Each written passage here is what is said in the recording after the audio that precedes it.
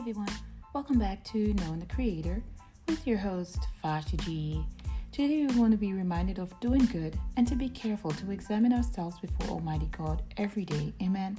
God is seeking a good and obedient heart to work with Him and to know. I know many of our circumstances are different. Nevertheless, God expects us to reflect on His Word each day and to pray for His guidance all the way. Amen. As we keep our eyes steadfast on the future with Him, let us consider this verse. Remembering earth's living is a practice exam for the real deal to come. Amen. Jesus will be the ruler someday of mankind. God would be in full charge.